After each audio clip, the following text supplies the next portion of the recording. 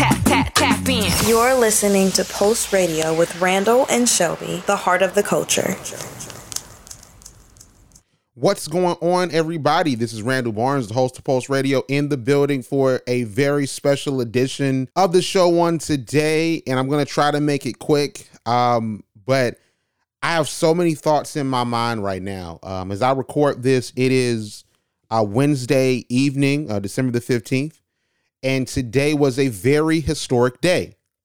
It was signing day for several high school seniors that were declaring the university that they were going to be going to start their professional careers. As you know, some of them hope to go to the NFL, play professionally, and it's a lot of great players out there.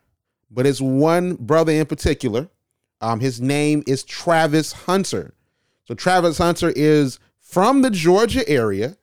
He is the number one. I've seen conflicting rankings. He's either the number one or number two rated high school recruit this year. He plays cornerback, and he was committed to go to Florida State University. He committed early in March of 2020, around the time of the onset of the pandemic, right? Georgia tried to get him. He denied Georgia, like they were trying to court him. He was like, "No, I'm good with my decision. I'm going to be going to Florida State. I'm playing down there." Then he went to the Alcorn versus Jackson State game a few weeks ago. And some conversations started between him and his idol, his favorite player, the player that he wanted to emulate, and the reason why he was going to Florida State, which was Deion Sanders' alma mater, Deion Sanders. And some things were cooking, some things were brewing, some discussions were probably happening, some things were in the works. And then today, very much so in a legendary way, Travis Hunter decided to choose Jackson State over Florida State, and Deion Sanders pulled off probably the biggest college signing day heist in sports history. The HBCU community was lit. I was lit. HBCU Pulse was just bumbling with energy and joy today.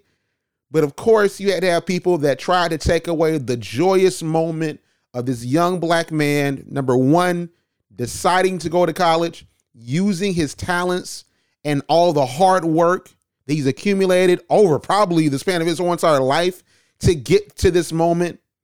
They decided to defame it because he decided to go to an HBCU to play for Deion Sanders.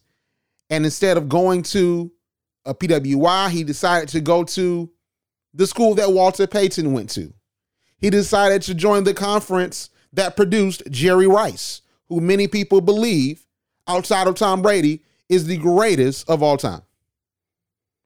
I've been in spaces all day. I've read articles. I've read tweets.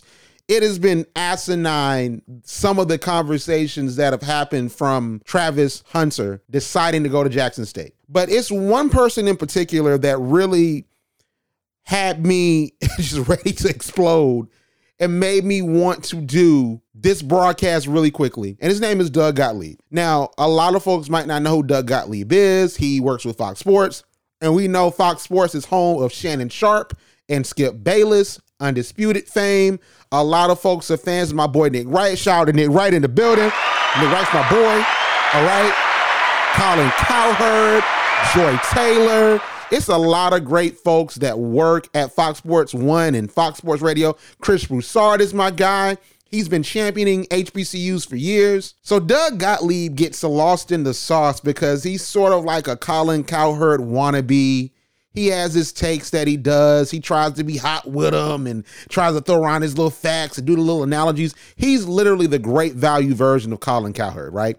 But he's good at his job. I will give him that. I do listen to Doug Gottlieb from time to time. Like when I see a video pop up about the NBA, he gives his breakdown. Just to pass time, I'll listen to it, right? So, of course, Doug is going to insert his opinion into the topic. So he said that Twitter was celebrating this young man making a mistake by choosing to go to Jackson State instead of Florida State University, Georgia, or another Power 5 or predominantly white institution. When called out on it by Roland Martin, Bakari Sellers, and several other educated Twitter users, he says that, listen, I'm not against HBCUs, but why would a top player go to Jackson State? Like, top players should go to top schools. And then he does a monologue on his radio show, his afternoon radio show on Fox Sports Radio, where he further tries to argue the point that Travis Hunter made a big mistake by choosing Jackson State. And the argument that he made was that, number one, you're not going to be playing good talent. You're playing inferior talent. You're not playing big schools. You're not getting the chance to show how talented you are against high-level players. He then goes as far as to insult Jackson State University's alumni base, saying that Georgia, if you go to Georgia and football doesn't work out for you, I'm pretty sure that Georgia and Florida State and those alumni, he'll have a job. They'll make sure he's straight, but not Jackson State. Not the school that leads the FCS in attendance. Not the school that has literally set social media ablaze by how they support their team. Not the school that has 4 NFL Hall of Famers. Not the school that Deion Sanders decided to come to. Deion Sanders is an NFL Hall of Famer, one of the best NFL players of all time, one of the best sports players of all time, probably the biggest personality in sports today. And he decided to come to Jackson State and make a change. But every time he does something, it's self-serving. Like, oh, he might leave. He's going to take Hunter with him. And if he leaves and Hunter stays, he's not going to benefit. Why can't Travis Hunter choose what's best for him? So you're telling me if he decided to, instead of going to Florida State, he decided to go to Georgia.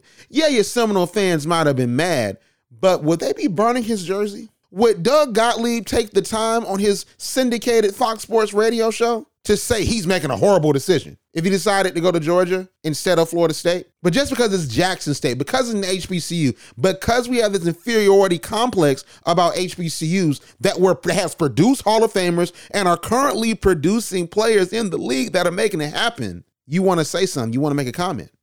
It's so frustrating. Like, we act like Tariq Cohen is not in the NFL. We act like Darius Leonard is not in the NFL. We're acting like the NFL did not do a whole entire segment in 2017 honoring the HBCU legends that are in the Hall of Fame. You're acting like going to some other PWI, predominantly white football conference, you're just going to get exposure. It's going to improve your draft stock. Meanwhile, Coach Prime and Jackson State and all the SWAC schools, they were prominently featured on ESPN.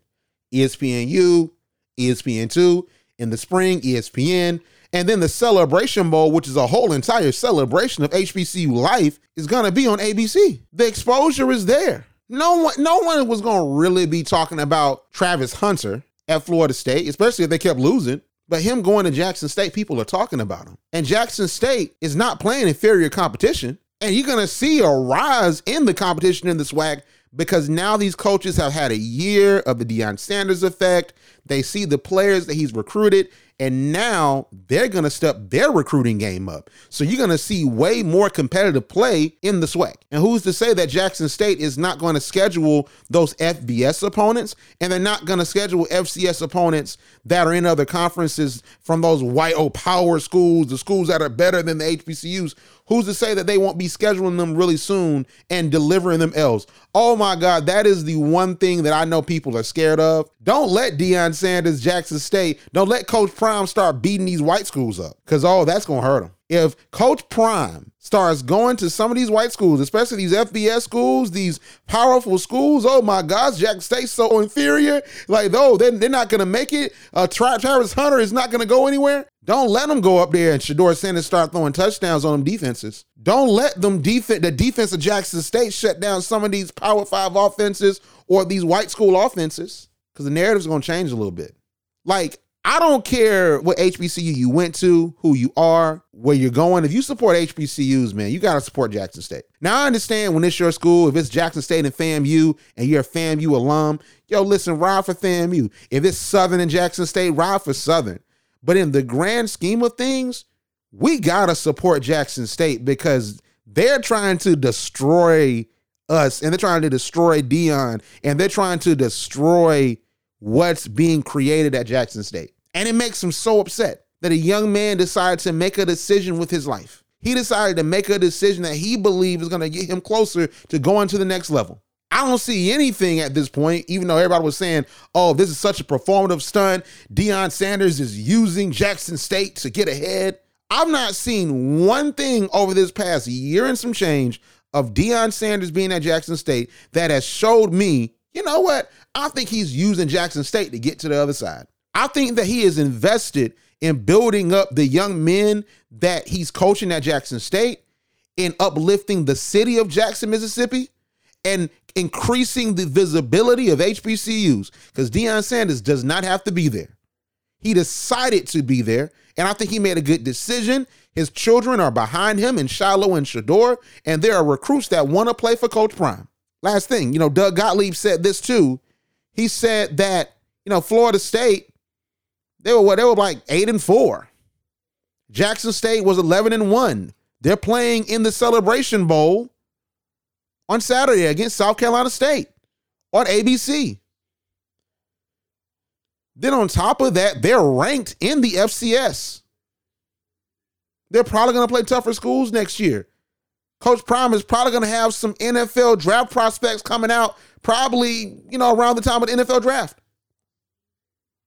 And especially these next couple years, as he continues to grow his roster and recruit, Doug Gottlieb had the nerve to say, well, Florida State can get better if they acquire better players like Travis Hunter.